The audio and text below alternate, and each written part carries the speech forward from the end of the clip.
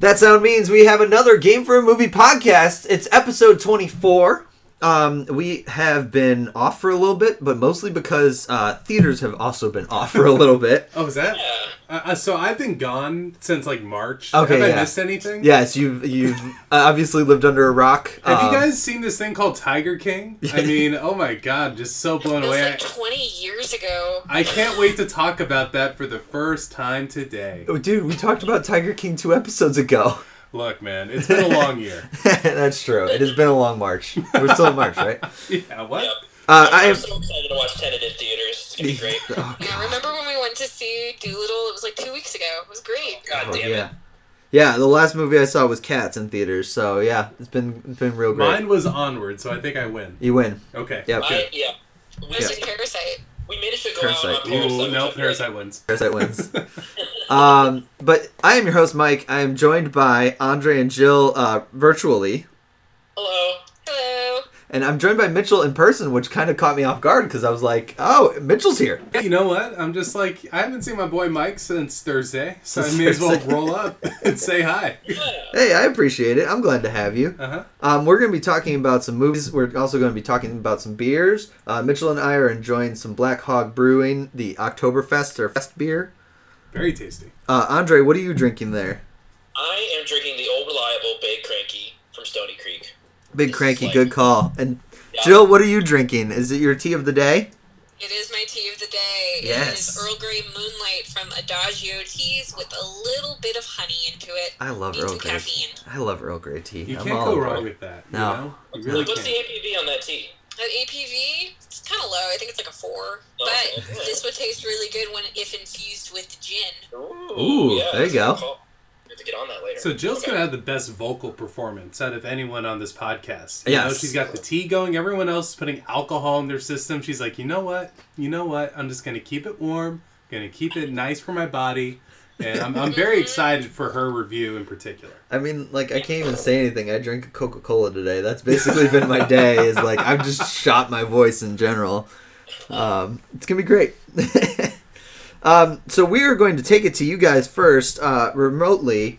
So you guys have been watching something during the pandemic, and I just want your opinions on what you have seen so far about it. Get excited, everybody at home listening. That is a tease. Okay. Keep going. Sick. All right. Well, so welcome to the Fast and Furious halfway retrospective, I guess. Vroom, Yeah, I was vroom. looking for it. I should know that the reason that this retrospective is possible is thanks to our good friend Mike for lending us his Blu-ray DVD collection. So, Yes. We could not be here without you. God, I totally Yeah. forgot I still have that. Jesus. Yeah, well, you We don't have it still- now. Well, yeah. Well, on our TV console right now. I still have it watching digitally. quality. I still have it digitally. Any special features? You know what? Just Yeah, occurred to true. me. All right, sounds like a date night to me. Getting all those special features.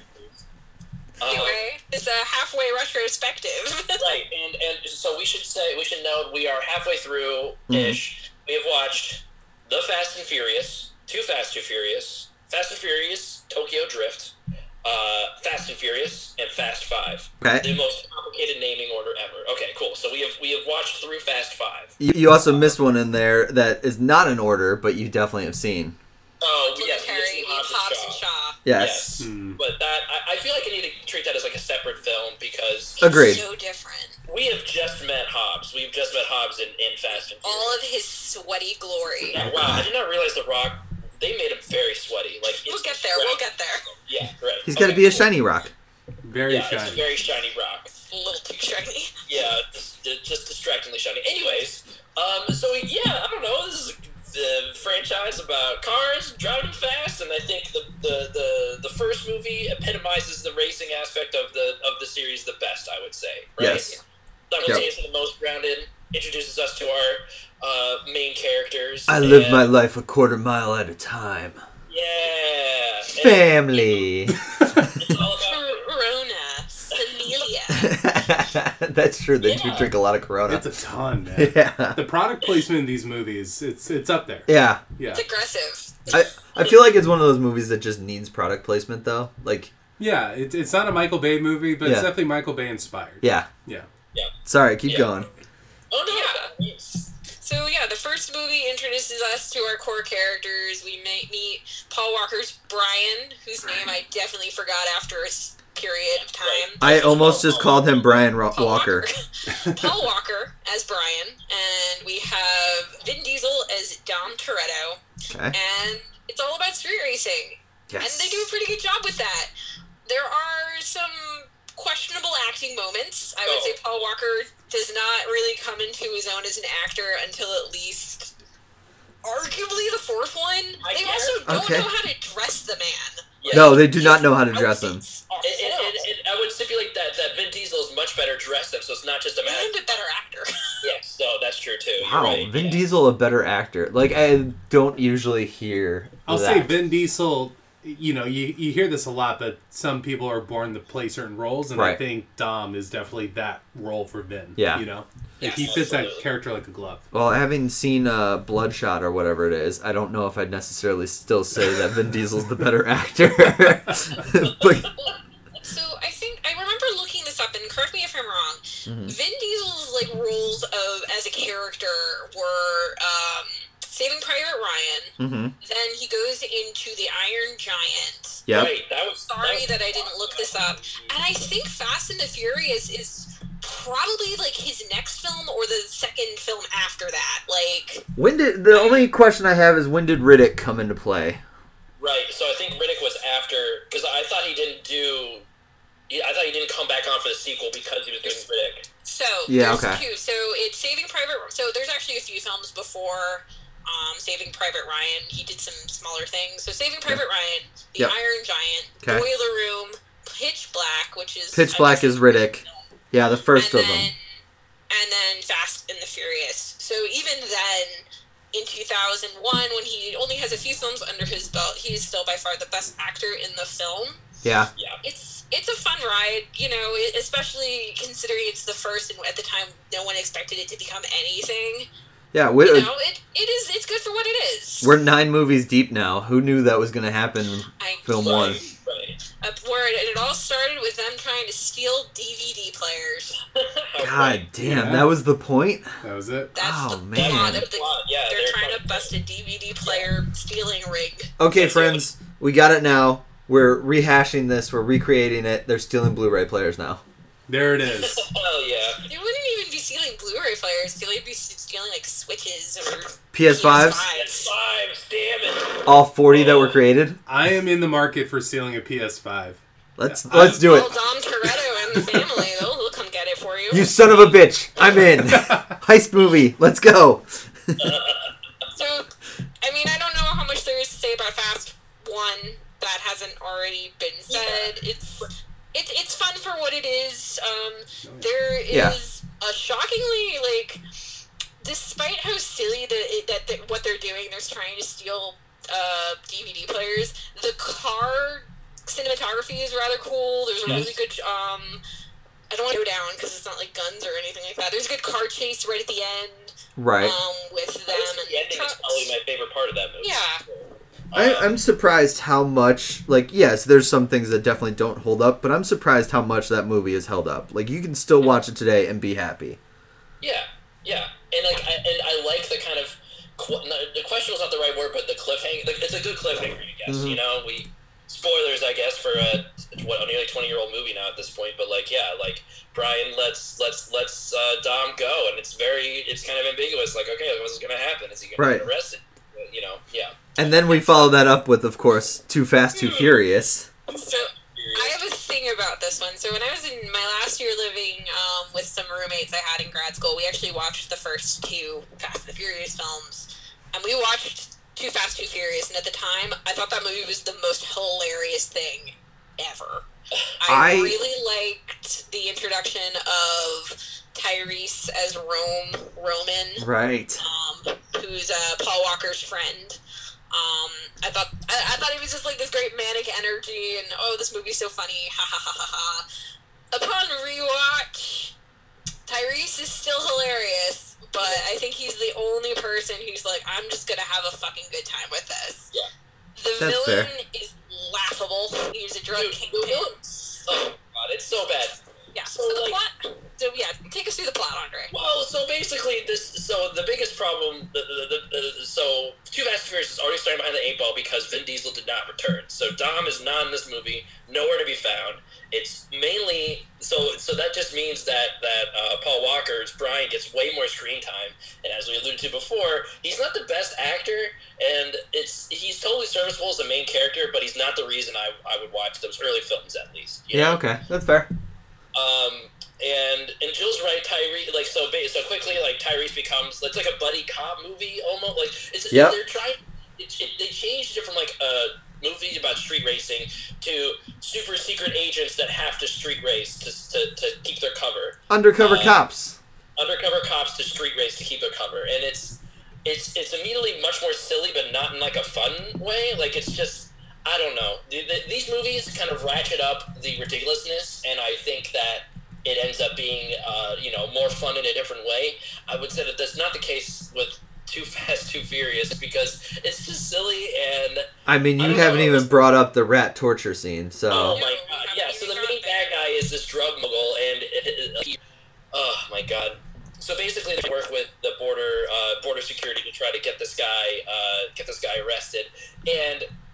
his whole intimidation tactic is that he has dirty cops working for him, and one of them is about to flip. He's like, "Oh, I don't know about this," and like, but they hold him down at the bar, and he's like, "I have a bunch of rats that I don't feed ever so that makes them super desperate." And rat. And then It's a rat. And then we heat up the bucket that it's under. Yeah. Claws way out. Put the rat on your belly and then heat the bucket up, and then it's gonna scratch its way through your insides, and it's like you can totally tell they're trying to go for something that's like, whoa, this is super gruesome. This guy's fucked up. I fail to see the problem. It's okay. This guy has rats. Like, wow, neat. Like, I don't know. Yeah, I would say as an intimidating villain, kind of an eye roll. He's chewing the scenery. Like, towards the end of the film, he's on a yacht waving an AK-47 around. Yeah. That's true. My kind of dude. Yeah, I would say that the magic the lightning bolt did not strike twice here. It did not. Fast and Furious. It needed Vin Diesel. They didn't really, with the exception of a few passing lines, there is no other members of the family that we saw in the first one. I do appreciate the constant joke to Paul Walker's character about, like, don't sleep with the bait. Yes, yeah. Right. That was kind of a nice little continuation. But yeah, I mean, like, so Tyrese is fun in this movie, but he's no Vin, like... Yeah. And I was pleasantly surprised. I was kind of surprised how much I enjoyed his return in Fast 5, but... we'll get to that after... We'll get there. I will say that of the Fast and the Furious films, this is the only one whose director was not invited to come back. Okay, that's fair. John Woo, who did Too Fast, Too Furious, a big stinker, but I don't think it's a very controversial take. I'll be honest, I love Too Fast, Too Furious, so it is a controversial take to me. Because literally, I don't know what it is about this movie. It's like the perfect nostalgia trip for me, I guess. Okay. It's one of those I saw in theaters, I loved it, and it hasn't gone down for me, even though I know it's terrible. In theaters, this movie would have been fun. Now I wonder, do you like Mission Impossible 2? I do not like Mission Impossible 2. Is very similar. Yes, I honestly feel like I would put Too Fast, Too Furious and Mission Impossible 2 in similar tiers of sequels that jump the shark in not a good way. I can see what you're saying there, but I don't care for Mission Impossible 2. That's the one I've gone back to the least, and it's unnecessary, it feels like. I do love the John Woo pigeon shot, though, which is used several times in Mission Impossible 2. Holy moly, yeah. I might have gotten the wrong director for Fast and the Furious 2, because I know Mission Impossible 2 is John Woo. That is definitely John Woo, yes. It's John Singleton. Let me correct myself right now. Mitchell says John Singleton. John Singleton, yeah, most famous for Boys in the Hood. But definitely... Boys in the Hood! Yeah, so he's definitely one of those groundbreaking black writers and directors. But I wouldn't... Oh, that guy! Yes, so I wouldn't say that action movies were his forte. Right. And I think this was him dipping his toes in it a little. But everything else, if you look at this guy's IMDb, R.I.P. by the way, really good stuff, up and down, including television work. Oh shit, he did. I'm shocked if there was a decent amount of studio interference on this one then too. Yeah, I can see that. Edit me out saying that John Woo did Fast and Furious, Too Fast, Too Furious. I'll say it, yes, I edited it. Yeah. Yeah. Let's agree you did that. Yeah. So, 3. two. Also agree that Tokyo Drift is the most underrated Fast and Oh my Furious. God. Jesus. Here we go. Surprising dark horse here is the one that has nothing to do with the other two, with the first Right. two films. So I was going to Yeah, this Han. movie like so You we got finished Han. Too Fast and Furious, and everyone tells me that Tokyo Drift is really bad, and I'm like, God, we just finished Too Fast and Furious. We got to watch Tokyo Drift now. Like, God, man, this is gonna suck. It's Tokyo Drift. Maybe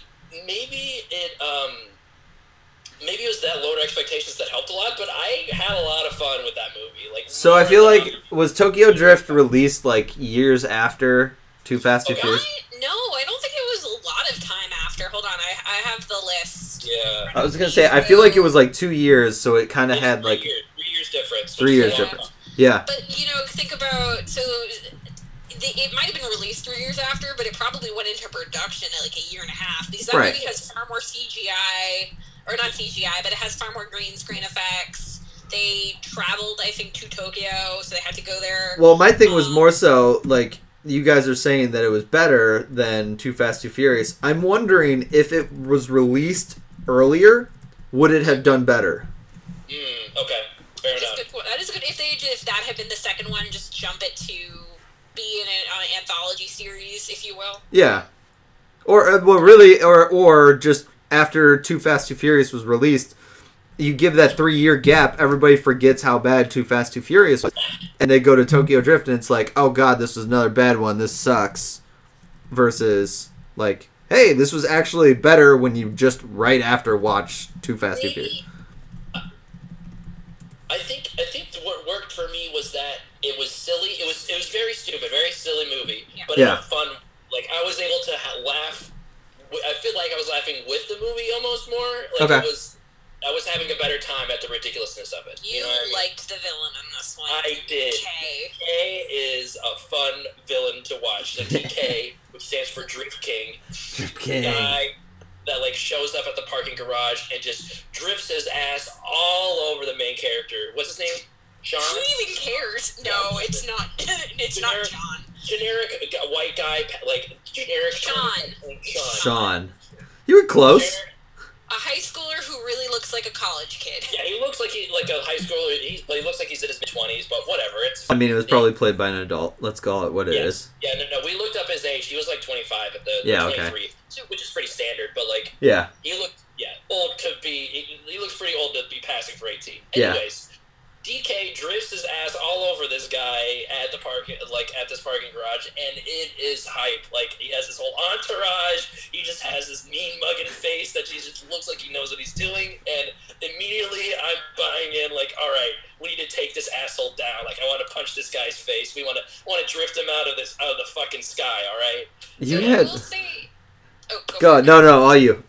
So what I was going to say is that unlike Too Fast, Too Furious, and even Fast and the Furious, which had these plots of either an undercover cop trying to bust a ring of thieves or an undercover TV cop players. trying to bust a drug Yeah. kingpin, Tokyo Drift doesn't really have a plot. No, The it doesn't. setup is this high schooler gets into one too many car accidents because he's stealing these cars, and he's either Right. going to go to juvie or he has to go live with his dad in Japan, his estranged father. So he ends up going to Japan, and he's really, I wouldn't say this movie Big Trouble Little China-'d it, but he's just kind of there going Right. from set piece to set piece Okay. to get to more car racing. Right, Yeah. Right. There is no driving plot. He's in Japan, he sees the racing, he makes some friends who have car connections so he can get behind the wheel of the car.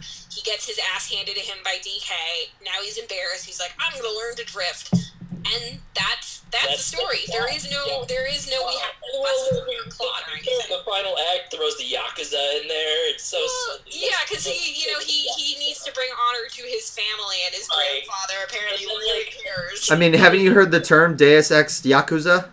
yeah, basically. Yeah. Boom! Barely. But even Boo. that's not really a God, driving Yakuza. a That's driver of the plot. It's you've embarrassed us, met the family enough to, like, one too many times, get your act together, and like the finale is the DK. His grandfather is in the Yakuza. I can't say it. Yakuza. Thank you. Yakuza. Yakuza, And, you know, he gets showed up a bit. He looks kind of stupid. And the grandfather's like, okay, you guys are going to do a race, and whoever wins can date this girl. Yeah, right. They put the love interest as like the bet. The bet. What? Like, yeah. Yeah. There's a girl who's like, my reputation is questionable, so I'm dating this guy, and if I don't date him, everybody thinks I'm a whore. And it's really stupid. Yakuza, she's basically indebted to the Yakuza. It's so stupid. Yeah, it's really stupid. But like that's the finale. It's not like you have to get money, or you need to find the drugs, or you need to stop the bomb. It's a love story. You embarrassed my grandson. Right. So do one more race, and we'll see who really is like the king of drifting. The grandson loses. His car like goes off a cliff, and in theory he should have died. And the grandfather's like, girl, you can date the American.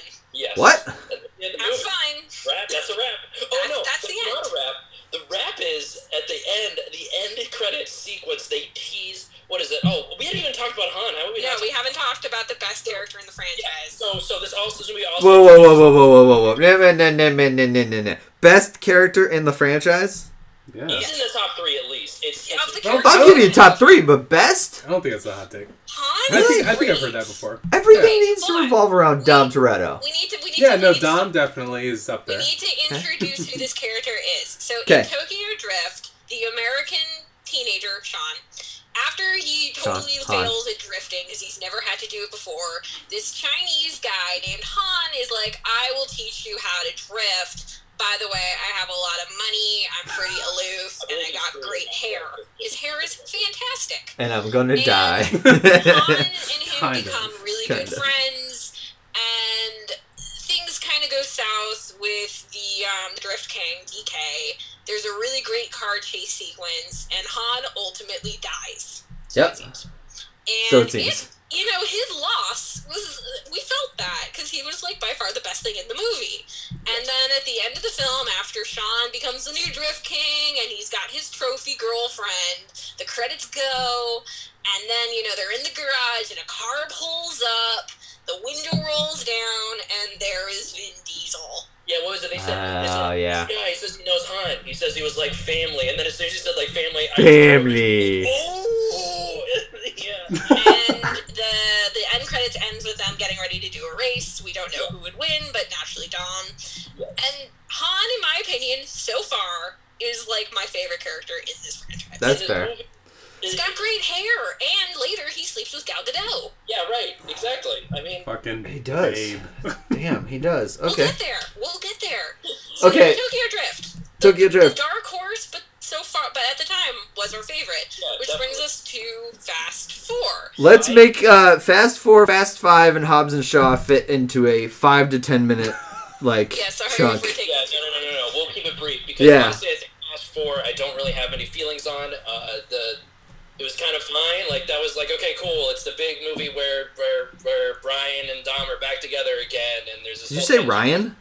Brian. Oh, okay. Brian. I heard Ryan at first. I was like, did you just call him Ryan? Are we just calling him the wrong name on purpose now? Yeah, whatever. We just call Paul Walker. Paul Walker. Yeah, Paul Walker. Whatever. You know, it's supposed to the whole entire first half of the movie is this whole tension of like, oh man, like they're on the opposite sides of the law, and Brian wants to, you know, help out Dom, but he also wants to be a good agent, so he needs to bring Dom in, and he's trying to lessen his sentence or whatever, and it's just meh. I don't know. There's too long for them to team up. Yeah. The plot of this one, they basically pretend that Too Fast, Too Furious and Tokyo Drift never happened. Right. Fair. In a way, they essentially hit the reset button, and it picks up with Dom coming back into town. Because Letty, Michelle Rodriguez's character from the first film, has been what seems to be murdered. Right. He's on a revenge quest. What seems to be, I guess, with the Paul Walker's character is on the other side, being like with I think it's the CIA. I don't remember who they are this time. It's the CIA. Yeah. It's the CIA. He's been recruited by the CIA to help bust another drug kingpin, who it turns out has ties to the probable murder of Letty. So that's why Dom and Brian don't really team up until the last third of the film, because Dom's like, no, I'm gonna do this on my own, and Brian's like, no, let me help you. It's It's fine. This Yeah. is the movie that introduces Gal Gadot's character. For a hot Which second, is- I did not expect her to show up. Yeah, but she comes back. Is there? That's good. Yeah. Yeah, if she comes back, it's great. But I like Moody Dom. Like, yeah, Moody it's Dom. not a the revenge best quest, scene in the but- movie was, Jill alluded to it earlier, the best scene is when we find out that Dom actually has Sherlock Holmes powers, and, like, he drives the scene where Letty was supposedly murdered and, like, pieces together exactly what happened with expert vision about, oh, this is where her car flipped over, and it flipped over exactly 4 times before it landed on its head, and then, yeah, it's just so silly. God damn, I'm gonna have to rewatch these, aren't I? Because I slightly remember it, but not completely, and it's just been a while. Yeah, it's fine. I'm happy to see Vin back. Yeah. He was a It lot of sets fun. up the pieces nicely for 5. Yeah, That's the best thing I can say about 4. Yeah, it Fair. feels like a transitional movie. It's fine. Not really my favorite, but it was okay. Which brings us to 5. 5. Fast 5. Fast 5. So 4, as I said, just then sets up the pieces for Fast 5. Fast 5 starts off, well, it's a little slight spoiler. Fast 4 ends with Dom almost going to jail again, but Brian and Brian some other finally characters back. were going to bust him out. Yeah. So Fast 5 picks up with them trying to save Dom from going to jail. And it's a really great set piece. There's a good car chase at the beginning, and then it cuts to them in Rio, right? They're in Rio. Yeah. They Yeah. have to go and hide in Rio. They go to Rio. Brian's on the run. They meet up with some familiar faces from the first film, and the solution to their problems is we're gonna steal some cars and sell them. We're gonna make enough money, and then we're gonna live our lives. We don't really know what happened to Dom at this point. They do the crime. They Okay. jump on a train. They steal some cars. Things go sour I very remember quickly. the train, yeah. Dom shows up. It's a great moment.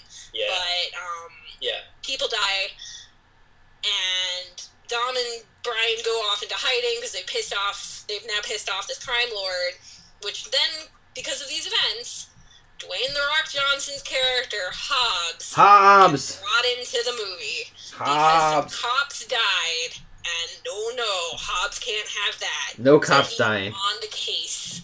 And so he's supposed to be like the hard-boiled cop that's like, The cop hunter. Or the killer. He's like the bad guy hunter. Dwayne Yeah, The Rock yeah, Hobbs. There it is. the Rock Hobbs. Yep. Yes. And my god, is he sweaty. He's extremely sweaty. Like, they, added sweat to him. They had He is sweat. very glistening.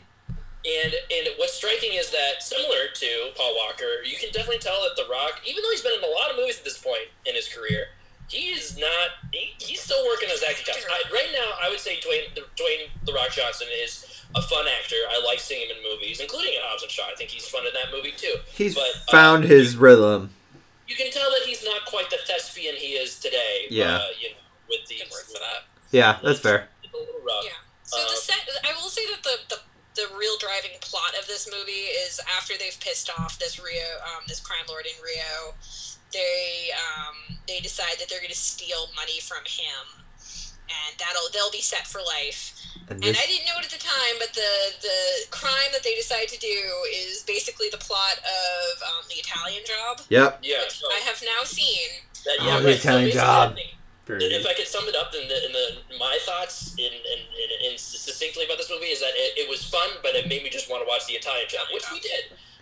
Basically, this is it felt like a knockoff of that almost, I don't know. See, I'll say that the Fast Five, the safe scene, was probably one of my favorite pieces of this whole movie series.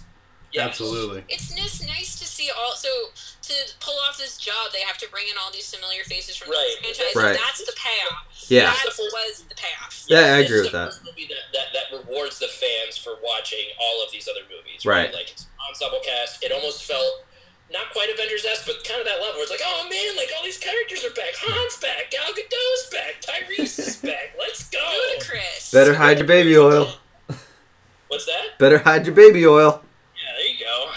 Yeah, so Fast That's Five not was five, a lot what? of fun. I think it was probably I don't 15 remember. minutes too Might be long, so they 6. set some things up. But it really, the payoff of seeing all these characters come together and play off one another, the heist, when they actually finally pull it off, is Yeah. great. Though, knowing what we know now and having seen Hobbs and Shaw, Mhm. the first 4 films are still really tied to These films are about street racing and essentially car porn. Yep. This film is the first one that had no car racing.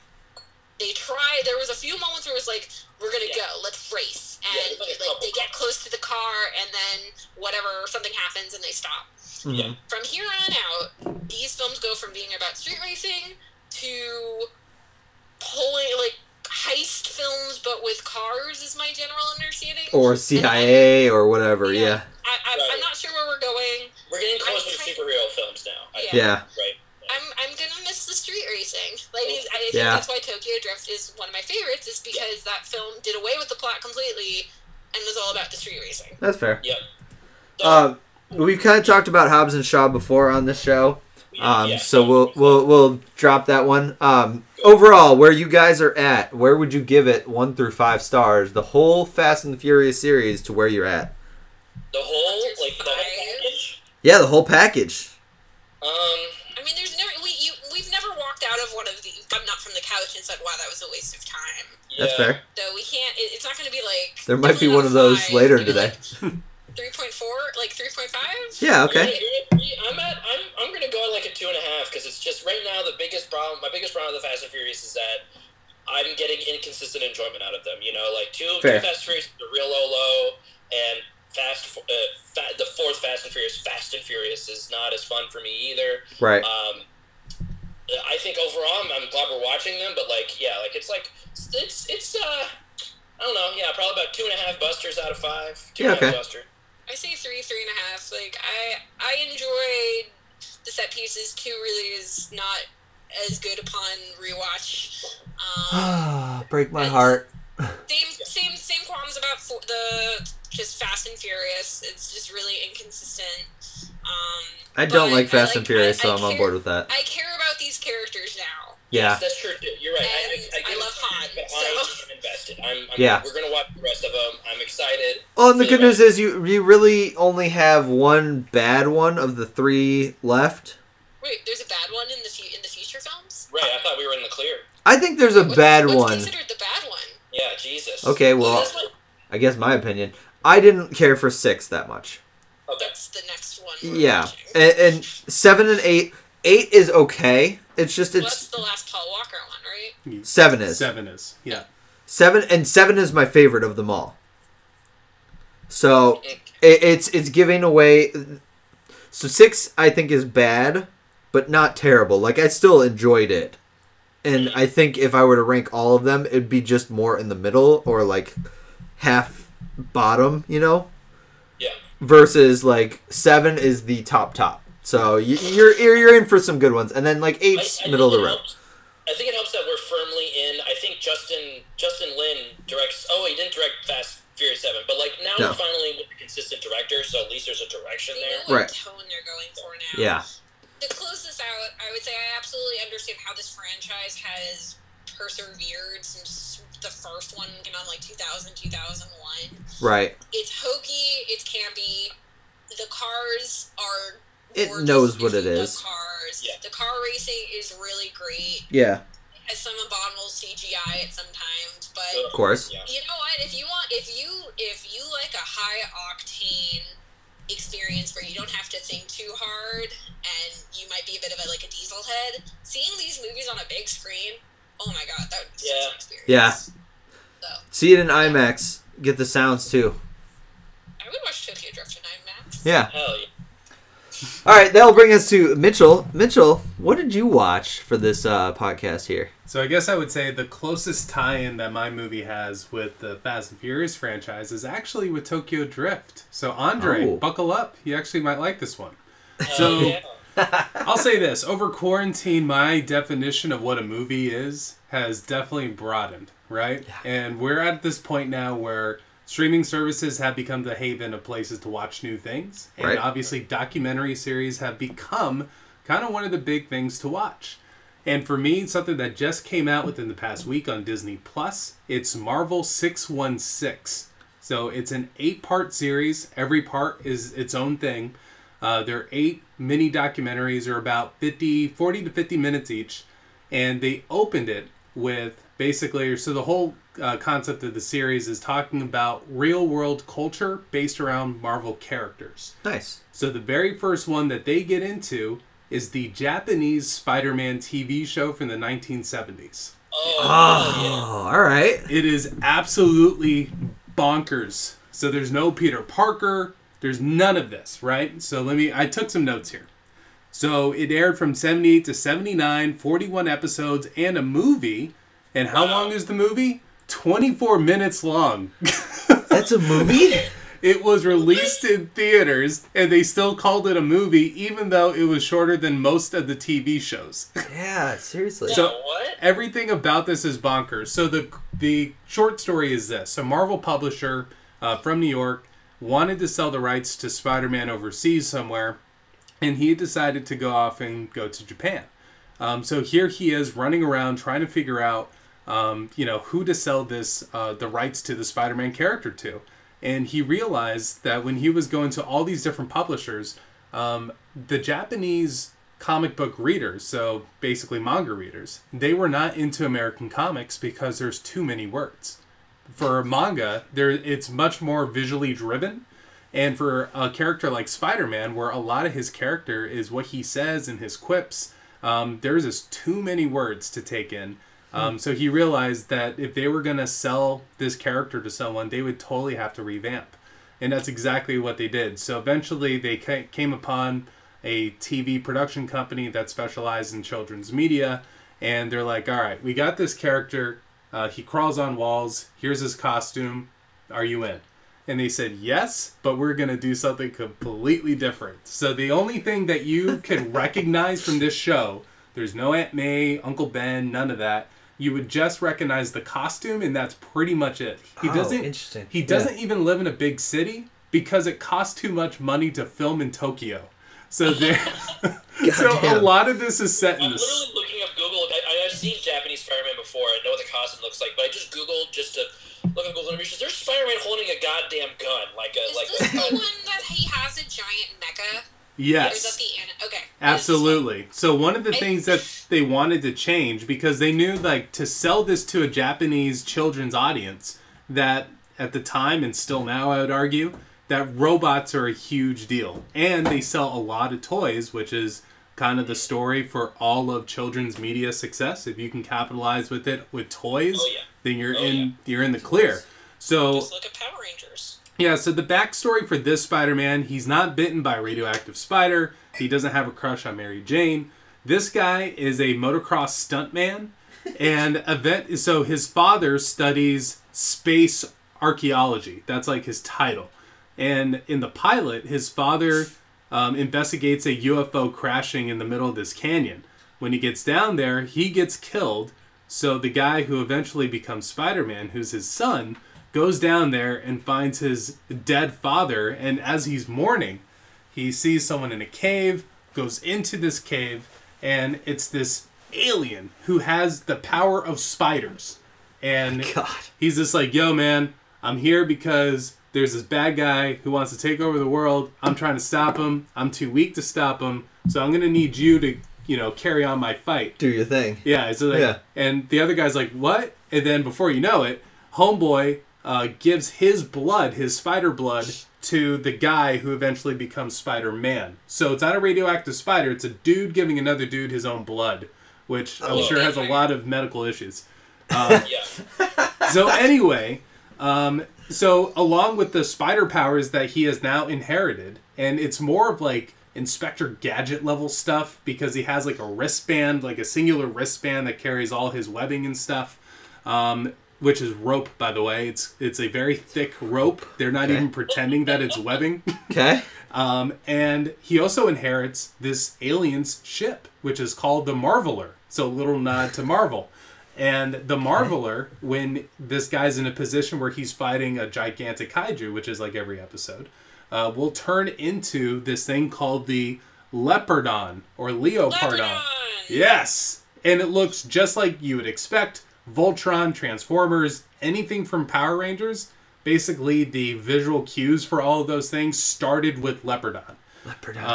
And the main villain is not Green Goblin, it's not Doc Ock, It is a man named Professor Monster.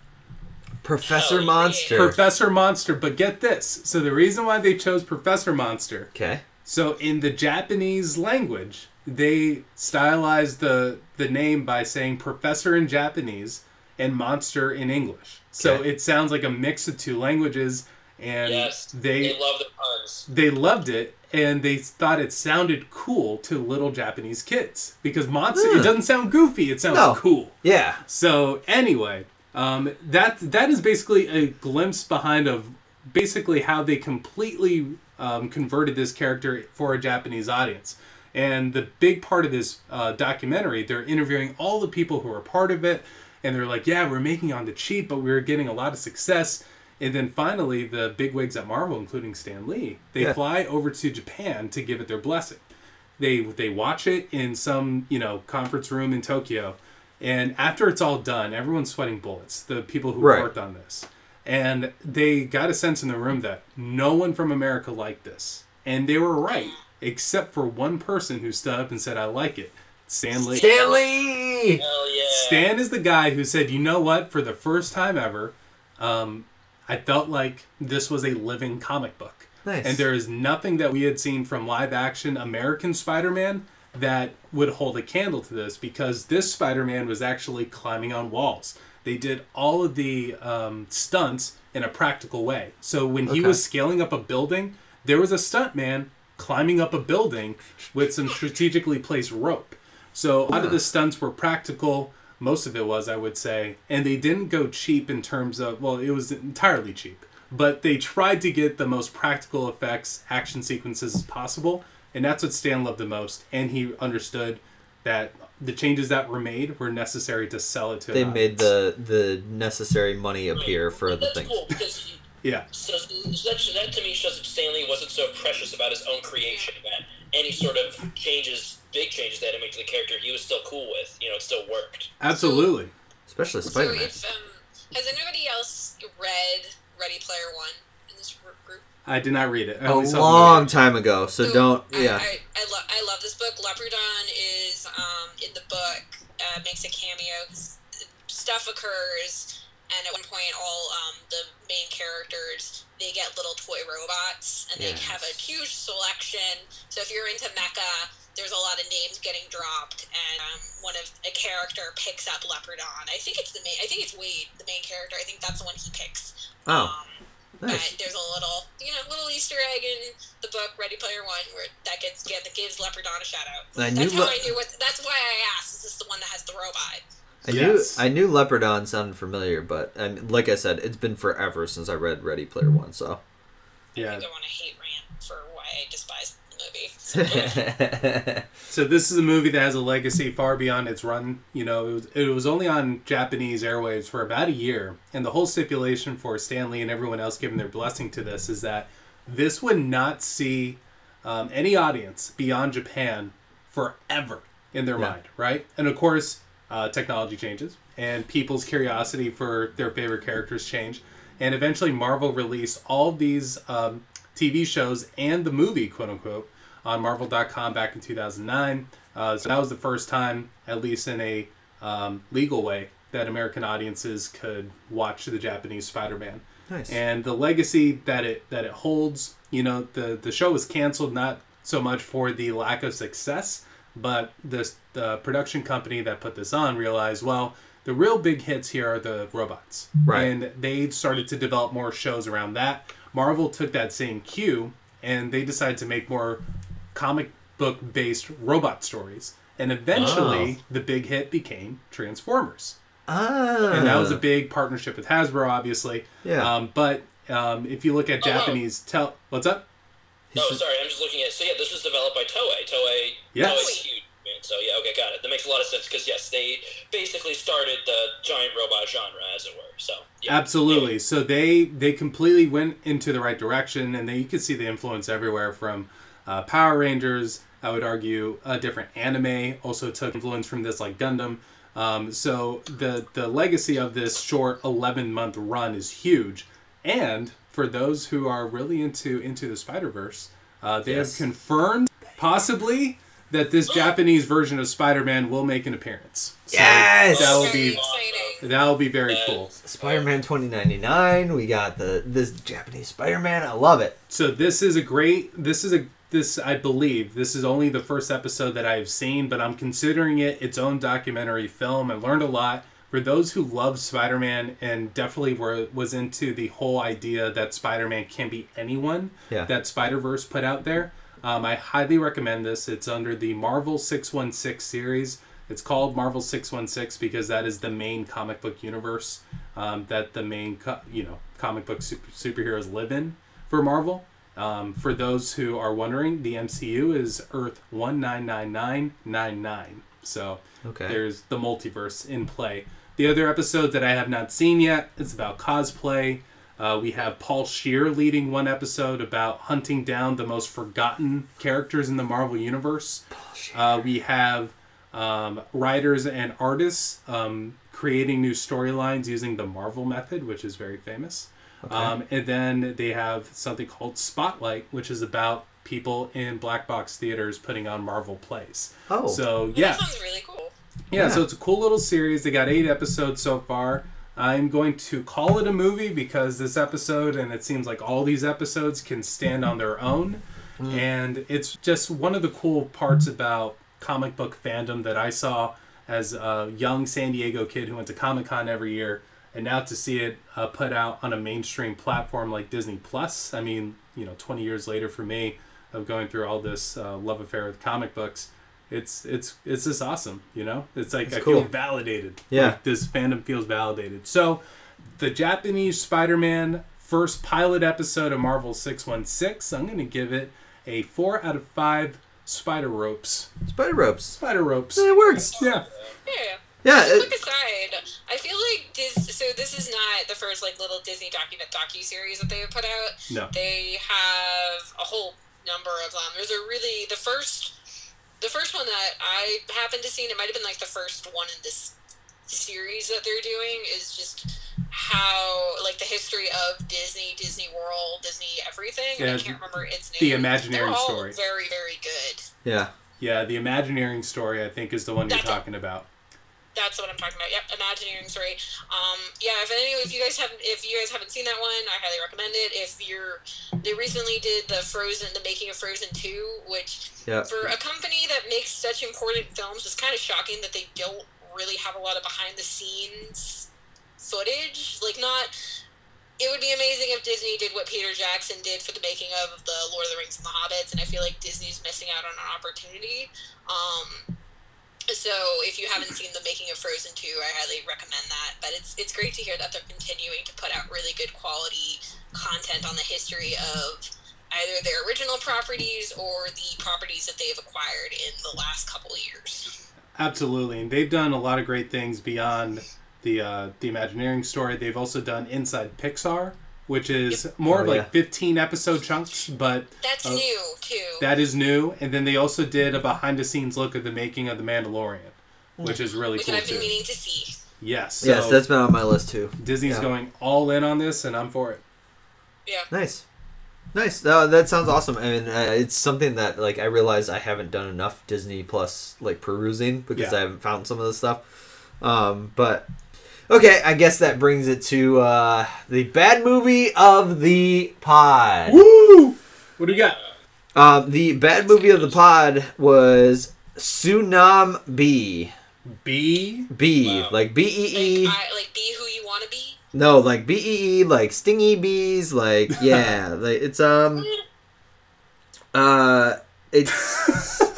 it's a movie, yeah. Is it a B movie? It is a D movie. Oh, it's a D Like movie. jazz. Ouch. Yeah, it's that really stings, Mike. Oh my god, they even have that on the fucking poster. Don't do that. It says this one's gonna sting on the poster for Tsunami. It stars no one you know. Which is a great start point. The beginning of the movie, you see this woman gathering sticks in what looks like a post-apocalyptic world. Jesus, easy for me to say. And, like, you don't know why she's grabbing these sticks, but she's just grabbing these sticks. And you're just like, okay. And then all of a sudden, title screen, Tsunami. And it's these people that are, like, exploring a rainforest. And they see these gigantic hives. And they go, how are we going to destroy this whole species? And they're like, oh, we'll get the queen. And then the queen is pissed, and then they all die. So you're thinking these are the people you care about? No, these are not the people you care about. Then we go to a guy waking up from a dream where his brother was shot by a cop. This dude wears nothing but yellow. He has a friend in yellow. He has a sister. They don't really establish a relationship. They might be sister brother. They might be together. Like, that's how creepy it is. Got it. But they all wear yellow because they are obviously in a gang and they didn't want to represent Blood or Crips, so they went yellow. Okay. All right. LA is starting on fire because people are trying to get rid of these bees that are attacking everybody. So they decide they're going to hop in their car and they're going to go and get out of there so they don't get stung by these massive bees that are now forming into a tornado. No, not a tsunami, a tornado. Okay, so the title's just there for the pun. Yes, 100%. I see. They, Okay. They don't ever reference it because I was ready to finish my beer when they said, "Oh no, it's a tsunami!" Ah! But they don't say it. They don't say it. They say it Because there's tsunami. right. Well, it doesn't take place on water, so it definitely isn't a tsunami, and it definitely isn't a tsunami. Oh, God. So where does the name come from? They wanted the pun. They just got They the did pun. all of that for a pun. Yep. Right? It got you to watch it. No, Mike? it did not get me to Yes, watch it did, Mike. No, it did not. Mike, this is a safe place. I will shout out Real Good, Real REEL Good. Okay. You put all your services in there, and then you can see what you want to watch based on that. Okay. And you can do things like filter terrible movies. Oh, great. And so I filtered it, and this is like I in it as a character. Oh, wow. Yeah, the Boz. Mach 2. Wow. Mach I 2 didn't is know what he it's had called. an acting career. Yes, Good he for did him. have an acting career. It lasted 2 movies, I think. I just know him for football. Okay. Yes, and then there was like one with Randy Couture, and then there's like an Avengers movie that takes place in the Brothers Grimm universe. Oh, If you God. check out our Instagram, I posted the 6 of my favorite that I saw on there. I love the Brothers Grimm, so I have to check that out. You do not need to check that out because it's awful. And there's a second one that's worse that they go through time travel. I see. But they're called Avengers Grimm. They didn't even hide that they're trying to be a grim Avengers story. Okay. Yeah, it's just not worth it. But back to Tsunami. So our heroes, the 3 wearing yellow, one looks like Exhibit, one looks like Steve Aoki, and the other one looks like Mary J. Blige. And so I will call them by their names, but I may refer to them as the rap names because Steve Aoki is definitely Steve Aoki, even though he's not Steve Aoki. So now I want to watch this with those 3 in the movie. See, that would be great. No, you Okay. do not. Are you kidding? Like X to the Z and Steve Aoki together, the UC Santa Barbara, bred son. Well, so the issue Exhibit has one emotion throughout the film, and that's angry. Is he angry because these rides ain't pimped out? He is angry because his brother was shot by police. Okay, that's probably more legitimate. Yeah, and then when we see them, they're like traveling through this country, or like this country land, not like it's a different country. It's the country. It's rural area. Yeah. They have been stopped by 2 rednecks, who are just rednecks, and that's their character. And they have like machine guns pointed at them. And then the others are like replying back with like pistols. Yeah. It's a one-sided battle. I see. A sheriff comes and it's just like, Jesse, put down your gun. And Jesse is obviously the main redneck that we're going to not care about. And once he puts down his gun, all he does is become a wimp. Aw. Like the entire time now he's just like, I don't want to get stung by the bees. Me.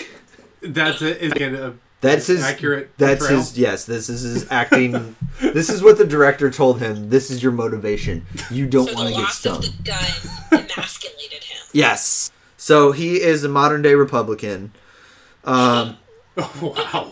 Yeah, wow. Yo, Hot take. Mike Let's go. Went there. Woo! From the back corner. Damn. I didn't know we get some political commentary. Hot take. You're welcome. I don't know how hot that is. I think it's pretty spot on. Okay.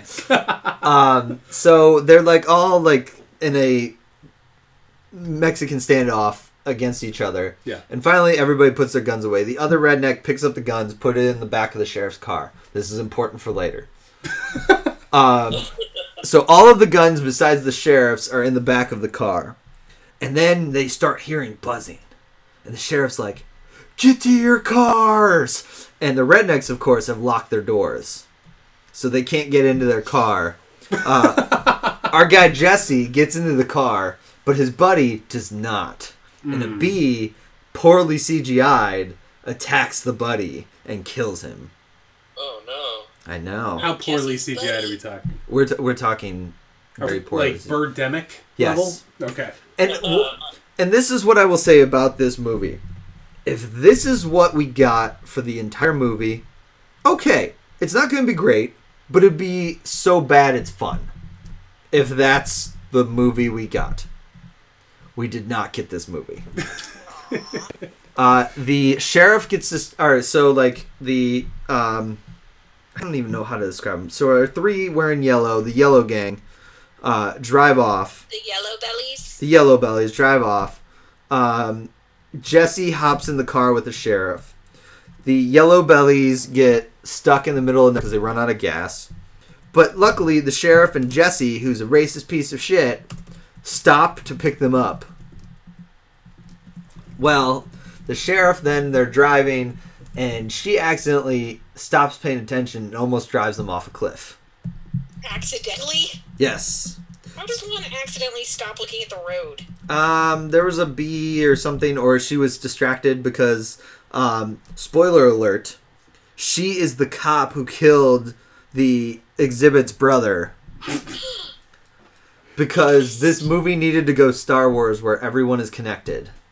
I'm into that. I'm into family dramas. Yeah, I'm down. No. It's kind of like Lost, you know? It all has a grander meaning. Yeah, it's just like Lost. It You guys didn't are killing end me well. with this. You guys are killing me with this.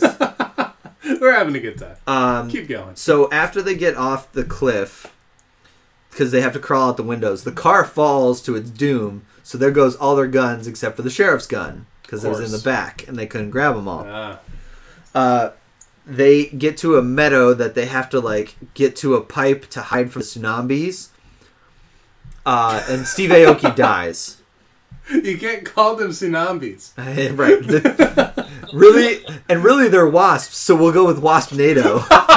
Wasp-nado. They're not even bees. There's not even bees, they're wasps. So Wasp-nado starts going to town on Steve Aoki. Mary J. Blige falls over, and for some reason she's spared. She's Mary J. Blige. We don't know why, but it's not real Mary J. Blige. It's just a girl that kind of looks like Mary J. Blige. Mary G. Wait, Blige. I need to say this. I need to say it. Do you think the reason she was spared is because bees can detect royalty? No. Ah. No, they go into why she was spared. Wait, there's a reason? There's a reason. Are Oh, you sure she's not the queen? there's a reason. I can't wait to hear this. We're getting to it. So at this point, it's like horror elements. That's what the whole thing is. They sleep in this like tunnel because they're like, okay, we'll wait until nightfall because these things are probably not nocturnal. So then we can escape to this farmhouse that we know is there. Why they're okay in the tunnel, I don't know, because the bees can just literally come in and sting them all. But for whatever reason, they're okay in the tunnel. All of a sudden, Steve Aoki's there. And Dead? Exhibit's like, oh, cool, I'm going to help my buddy. Steals the gun from the sheriff, who falls asleep holding the gun, mind you. As you do. So he steals the gun, and he walks over to Steve Aoki, and he's like, hey, you okay? And he's like, he's a zombie! Whoa! Oh! He's a zombie! Does he have a stinger now? No, he does not have a stinger. Oh, Like, okay. Is he just a regular zombie? He's a regular zombie, yeah. Does he have wings? Can he fly? No, he does not. I don't know if they intended for him to be a zombie, but he It is now. sounds like a missed opportunity. He is a zombie, and this never gets brought up again until after the movie's over. Wait, that, what? that they So become it comes zombies. back in the post-credit scene? There's a post-credit scene, yes. Wow. So it never comes back the entire rest of the way. They shoot him. They get to the farmhouse. The farmhouse, of course, has a guy that's just like, I'm going to protect my daughter from you guys and the bees. And he gets knocked out and tied up. Bees. Exhibit figures out that she's the sheriff that shot his brother, so he also gets tied up. There's a little girl who is like the daughter of the guy, Of course there is. and she finds out Uh-huh. that the reason she was spared when the bees came Right. was because she believes in God. Oh no, it's one of What? those movies? Wait, hold on. You just tell me that this movie has a religious message now? This movie is a religious movie. Is Oh! Kirk Cameron gonna pop up next? Nope. Yeah, no, I'm expecting fucking, They're, I don't know. they Jeff spend Nor- 40... Chuck Norris. They spend 40 minutes in this farmhouse talking about how if they have faith, they can get through it. And there's only one more bee attack that really doesn't kill anybody except for Jesse. Because he Okay. doesn't believe. No, because he leaves his friends. He gets in a car and leaves his friends behind. And basically they're just like, you were a douche, you die.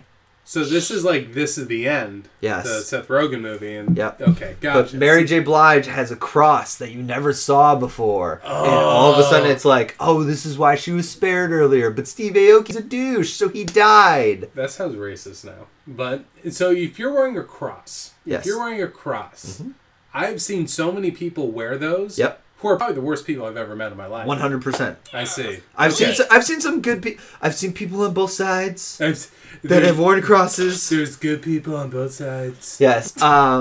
But seriously, like I've seen people on both sides, but these people are not like great. So Exhibit, whose real name is JB. Oh, you ruined it. It's not X to the Z. It's JB. Okay. J is JAYB. It's not JB like initials, which disappointed me greatly. Okay. JB? JB. Alright. So JB is like, okay, I need to get out of here because these guys are going to kill me. Right. And so he somehow gets the shotgun that the old man had, or like the father had, Right. and is holding it at the sheriff. Well, then the little girl shoots him. Oh. Wow. And She's it, not going to heaven. She's not going to God heaven. and still commits gun violence? Yep, and comes out of nowhere like, This is in Texas. no, this is in Oh. California. Oh, fuck. California? The whole time. It's in, like, just outside of LA is what it's supposed to be. Yeah, it sucks. Wow, no, you never know. You never know. So the sheriff and the little girl and Mary J. Blige are like, okay, we don't have a car. The bees are in the house. We need to get out of here. So they just decide to book it and run out. Mary J. Blige stops suddenly. The two girls are like stuck in the middle of the swarm, but they're not really stinging them. Right. And then all of a sudden, Mary J. Blige's eyes go dark, and she just like opens her mouth, and the bees come from her mouth. Whoa. End movie. That's how it ends? That's how it ends? Ends on a Candyman scene? That is Dude, how it that's ends. Candyman. Yeah, absolutely. So wait, so when is the sequel? Never. Okay, and then that's it. Oh, that ends my line of questions. You haven't even gotten to the best part. What's the best part? Credit scene. Do you remember the girl that was gathering the sticks? Absolutely. Yes. She was not part of the movie at all, Okay. but she comes back in the post-credit scene, Oh, great. and the sticks are crosses that she puts in the earth for her dead friends. Aww. Cute. Because religious movie. I love But it. why did Mary J. Blige have bees in her if she was religious? We don't know. I think I she thought, was. I thought her belief in God made her immune to the Nope. to the beast. No, I- no, maybe she's like a carrier of like the apocalypse because she's so devout. I will Her say- devoutness means she's worthy to be a vessel. The I think movie that's it. started with the Revelations quote of the locusts like the locust Yeah, shall yeah. swarm and death and blah blah blah shall follow or something. It's something to that effect. I don't remember exact words, Okay. but there was a Revelations quote before the title screen, and yeah, it's definitely a biblical film, and not the. I found a poster, and it says Tsunami, the wrath cometh, so it does seem rather biblical. Yep. So I got your locust quote if you want it. The sun and sky were darkened by the smoke from the abyss, and out of the smoke locusts came down upon the earth and were given power like that of scorpions of the earth. Yep, Not that's fair. bees. That's fair. But not That's bees. Definitely not bees. Definitely not bees. Because they couldn't do a pun with locusts. Yep, that's exactly it. Yeah. Tornado locusts. Tornado locusts. But I'm not into that's that. my problem with this film is that like the beginning of it actually could have Sharknado fun. Like it could have been very like different kind of movie. But they spent 40 minutes in a farmhouse talking about how religion is what saved them. I don't care if you're religious. I don't care if you talk about religion or anything like that. I don't care because like you can do that right. Yes. This was beat you over the head with the Bible. Like, it is just whacking you upside the face. Like, hey, power of Christ compels you. Yes. Pow, Yeah, pow, pow. that's a plot twist I wasn't anticipating. Yeah. Also, maybe I missed something, but it also seems a bit hypocritical that they're trying to say that if you believe in God, ergo, you're a good person, except some people who believe in God do bad things. Yeah. Like, what about, like, religious zealots who do horrible things in God? Well, and that's what I think they were trying to establish is that, like, the dad... So the dad runs with Jesse to the car, and the dad's like, I need to save my daughter because it's what's right. Yes. And so he gets, like, minorly stung in the back and ends up dying. Okay. And then that was the issue is JB then, like, Free shoots him in the face because he's like, I'm not going to deal with a zombie. Yeah. And so, Zombie. yeah, and Oh, so... how big are these zombies? Like, I'm sorry, the bees, are they like... Oh, okay, I'm envisioning, like, big-ass... I mean, they're gigantic. They're huge. Like big as a hand. But they're, Big as a hand, okay, yeah. But they're not, like, as big as, like, a car. No, they're not as, like, big as a car, but they're big. I mean, maybe a little bigger than your hand, but, you know, it's like... They're still relatively, like, you can hit them with the tennis racket. But they come in swarms, I'm guessing. Yes, they come in They come in swarms. tsunamis. They come in, yeah, they come in tsunamis. Apparently not tsunamis. Well, Well, they- they're wasps and there's no They tsunami. come in... They come in strong gusts. They come in Yeah. tornadoes. Wasp tornadoes.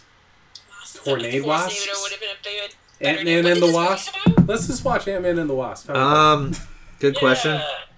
I need to look up when this movie came out, but that? Oh, I got it. 2015. 2015. Uh-huh. There it is. And to Andre's point, the original title was Tsunami, The Wrath Cometh. That was the Yes. original title. They Oh, that was the decided original title. Okay, got that it. was a Okay. little too strong when they tested with audiences. I'm Yeah, just making so- that part up. And they shortened it to Tsunami. Wow, 2015. Beautiful. Yep. It's Fantastic. and like the thing is the CGI is horrible.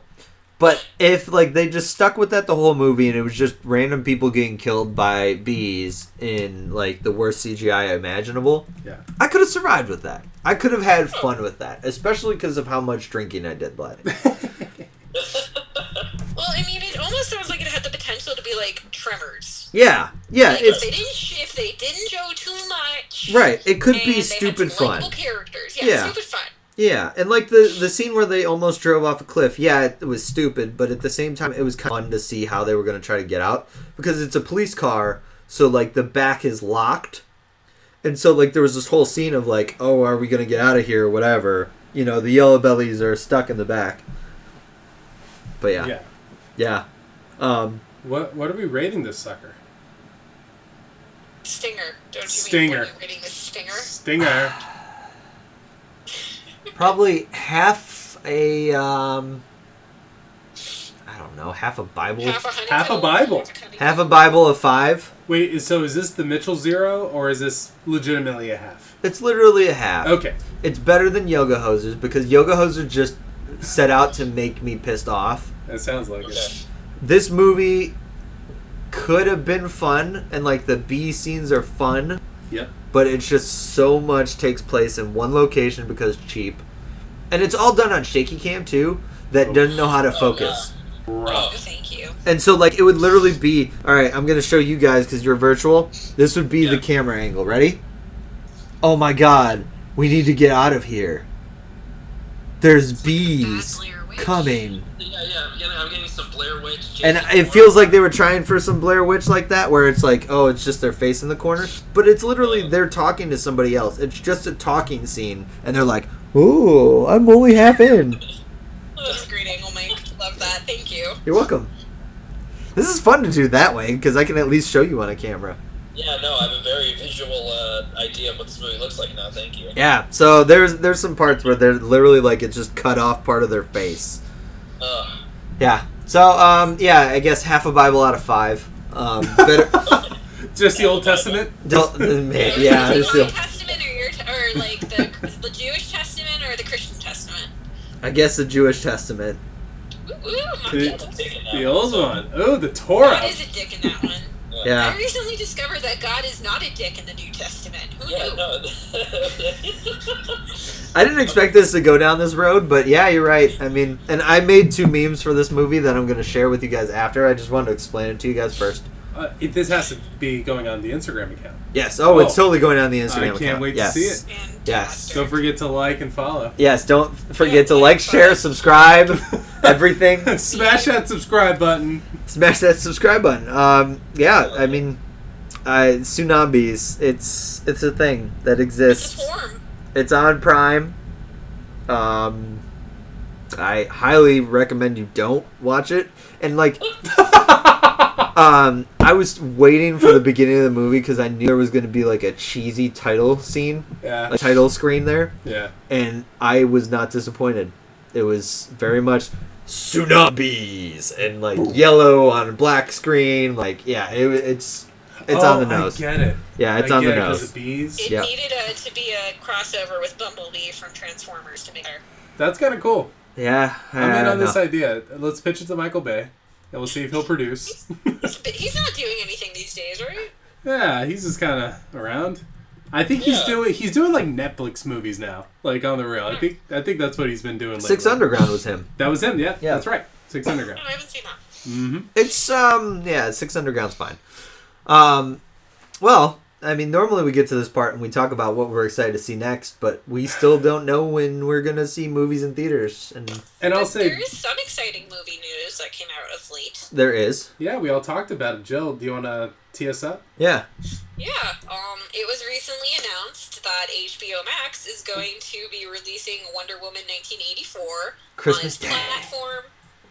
Wait, what? Christmas Day. On Christmas, I was getting there. Oh. On Christmas Day, HBO Max is going to be releasing Wonder Woman 1984 for the masses, free of charge, unless you don't subscribe already. Yep. It's a Christmas miracle. Our group of friends had recently were just talking about the streaming wars and all of that, and how can you kind of stand out to make a name for yourself? And I mean, for HBO Max, this is a great move. They're swinging for the fences. And for you sure. know what's next? You know what's next, don't you? What? What's next? Well, if WandaVision does well, Disney Plus is going to release Black Widow on Plus. I'd be interested to see if they do that. And Yeah. I think honestly, it's more if Wonder Woman does well, because for them it comes down to, and this is my only critique of this. As a fan, I love it. As someone who's really interested on the business side of things, these movies were meant and marketed to be sold in movie theaters, and they make a ton of money if they hit. Right. With the streaming service, you're selling this subscription for $20 a month, and that could cover 4 people, the Right. size of a family, to watch this movie. And if that's the only thing that they're interested in, and HBO Max is one of my favorite streaming services, they have a Great, yeah. they have a great library of content. The Studio Ghibli films are on there, and then you got the Turner Classic Movies collection, including Citizen Kane. Hashtag Dream Patrol. All that stuff is there, and it's great. But if you can't retain those subscribers after this movie comes out, what was it all for? So Right. I think I'm really curious to see if movies are actually going to make as big of an impact on streaming services as much as TV shows, where you have to stay for longer than 1 month because they come out episodically. Yeah. So I'm curious to see how that pans out. But yes, as a fan, I'm so excited to watch this, in and around Christmas. Right. That's really cool. Yes. Yeah. Right. Likewise. I just would wish that, and this is an HBO Go specific problem. HBO Max. Or HBO Max, Go. sorry, yes. HBO Go is dead. HBO Go is dead. Long Killed live it. HBO. I TNT stuff. would hope that HBO Max would provide some HDR4 support. I'm kind of shocked that not shocked, but the biggest bummer about Wonder Woman being on HBO Max is that there's no way to watch it in 4K. If you want as close to movie theater quality experience as possible, I would hope that they would support 4K. Okay, you made that comment. I was going to say up nerd, but you made that comment. Yes, trying to match the theater experience. I get that. Yeah. Right, and I realize that's it's very much it's still 4K is still very much a niche thing, but I mean, all these directors go on and on and on about how you can't substitute a movie theater for watching it at home, and I feel like 4K HDR would bridge that gap a little bit more. So yeah. I don't know, even offering it as an extra tier or whatever, but you would pay extra for. I would pay probably $5 extra for 4K HDR viewing experience. Yeah, Andre, not to shit on Disney too much, but if Mulan, which they released on their platform for an additional $29.99, I believe, so you had to buy Disney Plus if you did not have it, and then you had to pay an additional purchase. If maybe they had sold the film with an additional $5 to $10 up for film quality, that would justify the move. I think HBO is being very clever that they're not trying to put a premium price tag on Wonder Woman, unless that announcement is coming. I haven't read the press release. No. They did say that it's going to be free. I think they learned from Disney. They get the benefit of coming second.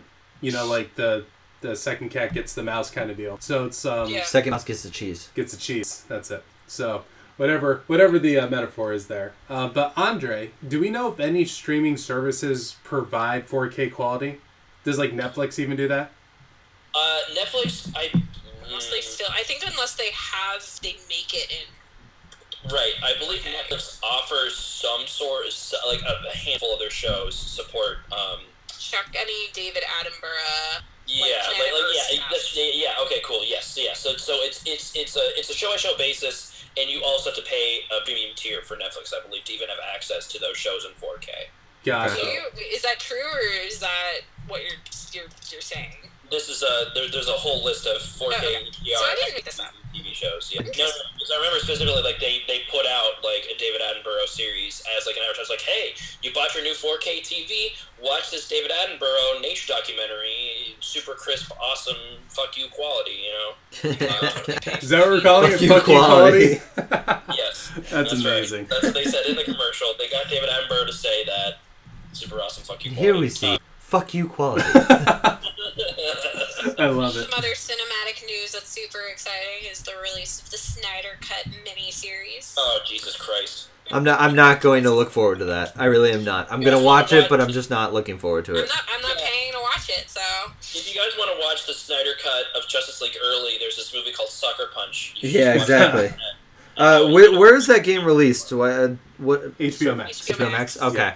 I guess I don't pay for it already. And what I've been hearing, and this is just the trades talking about behind the scenes stuff. So they had originally thought when the executives came up with, the Snyder Cut thing, it's huge on Twitter and Instagram.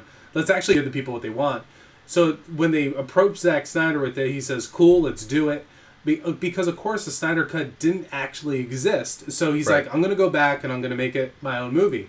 And they're like, great. And then they started to realize as the process has gone on, not only is he taking things that he liked from the original cut and, sprucing them up a little bit, he's adding entirely different scenes, and essentially they're funding a new movie. Yeah. So they're seeing much more money than they had originally thought. It's a terrible idea to listen to the crowd about this one. And I mean, it's worked before with Sonic, but, for this... I'm curious. I think it's still going to be bad, but if it could actually retain a big audience for more than a month... You know what I think? I think it's going to be worse than what we got. I don't think it'd be worse. I don't know. I didn't realize that... what I thought was that they had some unfinished material, unfinished footage, and they were giving him money to polish those up. I didn't realize that he went in with scissors and was like, I'm going to take these things and recreate the story I would have done along with adding new content. I thought it was just here's money to polish up what you had on the cutting room floor. Yeah, that was the intent. And then apparently Zack Snyder has taken that as leverage to make new stuff. And I think, honestly, probably HBO is in on the joke, or maybe not the joke, but they're in on this because this potentially could help better set up more DC sequels. Yeah. That's what I'm assuming. Right. I mean, like, I think the best news out of this so far that I've heard is the fact that it's coming out as a miniseries. Because, as soon as I said Snyder, I'm like, oh man, this is going to be 3.5 hours. It's going to be long to watch through.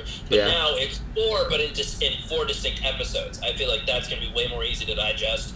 And like Mitchell said, maybe I'm in on the joke too, because I still plan on. I'm shitting on it already without having seen it, but I'm going to probably watch it. I'm probably going to watch it, and I'm not looking forward to it. As someone who was. Yeah. I went with a friend and paid money to see the original Justice League.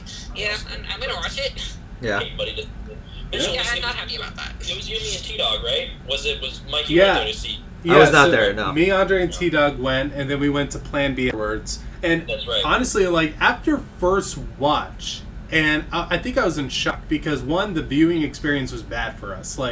The theater was awful. The way that it was projecting on the screen was bad. Shout out to Bow Tie. Bow Tie! Yes, I was going to say it's got to be Bow Tie. Bow Tie, I hope you do not survive the pandemic. I'm sorry. So, yeah, it's rough. I'll sign their death certificate. So, the actual viewing experience was bad. I came of it, and I remember thinking to myself, well, that wasn't as bad as Dawn of Justice. And upon reflection, I'm like, well, that may have been worse. No, definitely. No, I was in agreement because I think I turned to you with a straight face and said I would watch a sequel of that probably, and make it if they with hopes that it would be better, but I would watch a sequel. Yeah. And on reflection, I'm like, wow, that was a train wreck of a movie. Holy moly. Yeah. I needed to digest it a little bit. Okay, guys, we have overstayed our welcome in the lovely ears of our listeners, all 6 of them. Not T-Dog. And me. We have overstayed our welcome. We're going to wrap this one up, but thank you guys very much. I'm glad we get back and do this, even virtually. This is fun. We're looking forward to new episodes in the future, including maybe a holiday-themed one. Absolutely. Were you talking about it? There's your teaser for next time.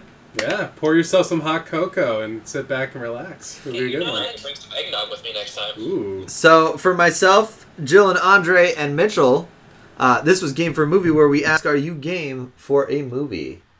Where's T-Dog?